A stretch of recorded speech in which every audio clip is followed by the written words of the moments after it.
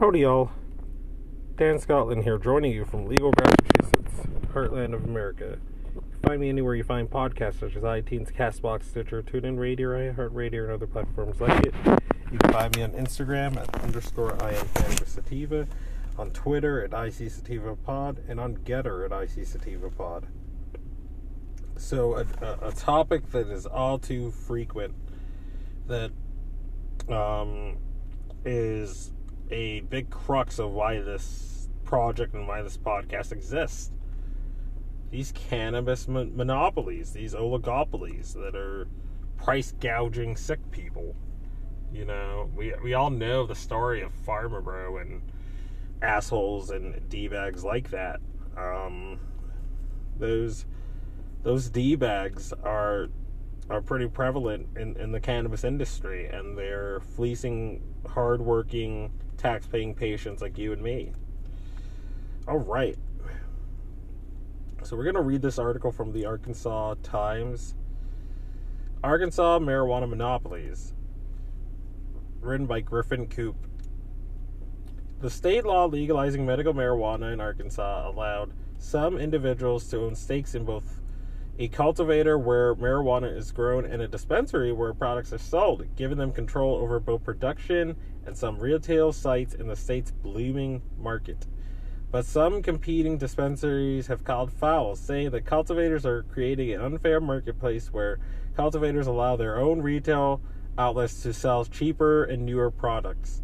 Hot Springs dispensary owner Dragon Vincentic, who has tangled with cultivators on a variety of issues, minced no words on a 2019 letter to the State Alcohol Beverage Control Division. Vincentic said that the potential sale of another Hot Springs dispensary to an owner of the Bold Team cultivation facility would place a monopoly and an unjust hold on the market by a cultivator that could tilt competition unfairly. Vincentic argued the cultivator could offer cheaper prices to the affiliated dispensary than to the non-affiliated dispensaries and could offer their outlet superior products and new products. Oh man, that's corrupt as heck. Today, Vincentic says his fears have been proven true.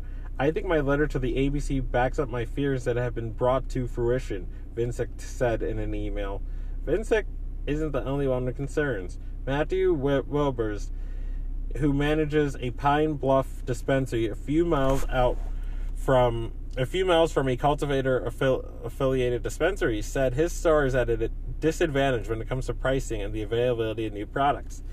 Quote, there does seem to be a distinct line of competitive advantage whether you have a close affiliation between a dispensary storefront and a cultivation facility, Wilbers said. Ownership. The individuals who have ownership stakes in both a cultivation facility and a dispensary have violated no laws. The amendment voters passed in 2016 to legalize medical marijuana allows for individuals to have an ownership stake in one cultivation facility and one dispensary.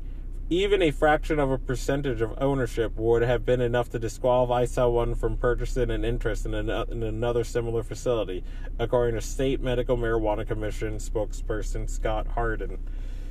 The statement allows for licenses to be awarded by the commission to be transferred to other eligible individuals.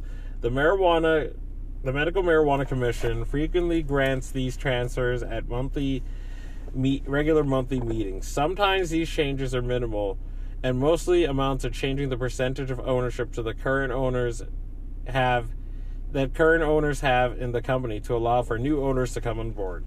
In other cases, the ownership changes are significant. In March, a commission approved a change of ownership for Good Day Farms dispensary in Little Rock, known as Burners by Good Day Farm. Before the change, 4 individuals, attorneys Alex Gray, Nate Steele, who also had an ownership stake in Good Day Farm Arkansas cultivation, and their wives owned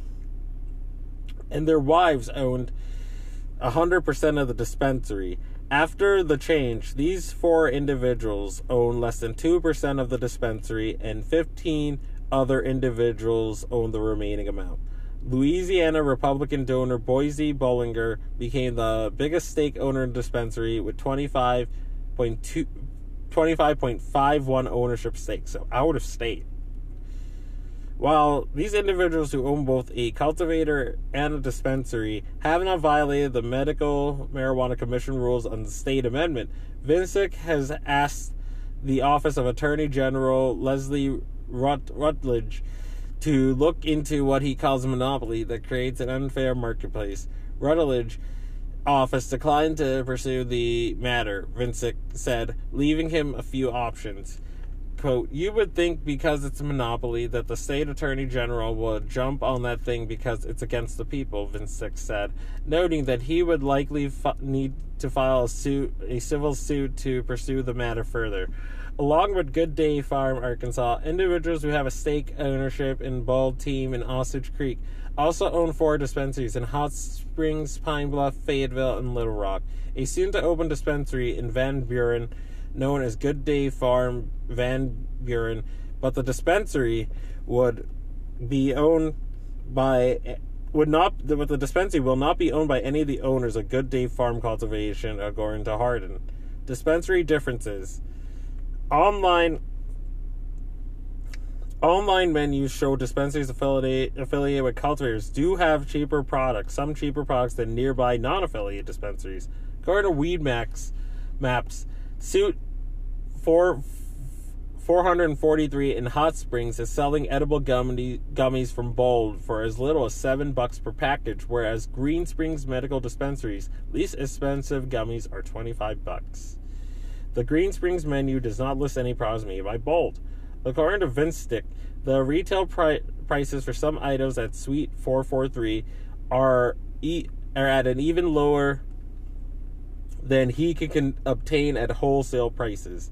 Suite 443 is wholly owned by Mark Drian, who owns a 24.5% stake in Bold Cultivation. Green Springs is owned 100% by Vincik. Vincik's dispensary isn't the only one that found itself across town from a dispensary affiliated with a cultivator. In Pine Bluff, Hash & Co. is less than 5 miles from a High Bank dispensary, which is wholly owned by Kindle Lurcher, who also owns a 25.5% stake in Bold. According to Weed Maps, High Bank has gummies from Bold available at $7.60, and on St. Patrick's Day offered a special of $5 for some gummies. Weber said his store simply can't match some of those prices. You notice that you can't sell some of the products for the prices that you see. The products being offered at some of these other locations, Weber says. Price isn't the only issue. High Banks tends to receive new products earlier, although Wilbur's dispensary eventually receives them as well. But as long as High Bank receives products first, it creates an impression in customers' mind that one dispensary is the place to find the new products, according to Wilbur's. You're already kind of setting it into the subconscious of the customer that the base of the affiliated dispensary is the location to come for these products, because, you know, if we had it first this time, we'll have something new first next time, and so it goes, Wilbur says.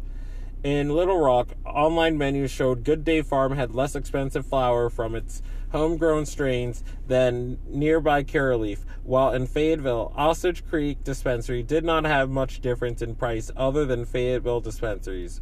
Wilbur said that affiliate dispensaries is a slap in the face to patients who must drive greater distances to get deals if they cannot have a dispensary near them. He also thinks it creates an unfair marketplace. Trying to create more of a distinction based strictly on exclusivity or pricing that cannot be out-competed really is a bit too monopolistic for my taste, Wilbur said. End of article. There you have it, folks. We're continuing to fight cannabis monopolies. This is why we have podcasts like this, and this is why we put out what we put out, and this is why we're about making cannabis accessible for patients in need and Average Janes and Average Joes. But again, I don't want to keep this too long. Gotta keep fighting for a free market. Gotta keep going. Gotta keep fighting.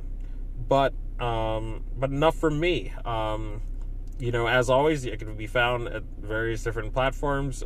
Pretty much anywhere you can find podcasts.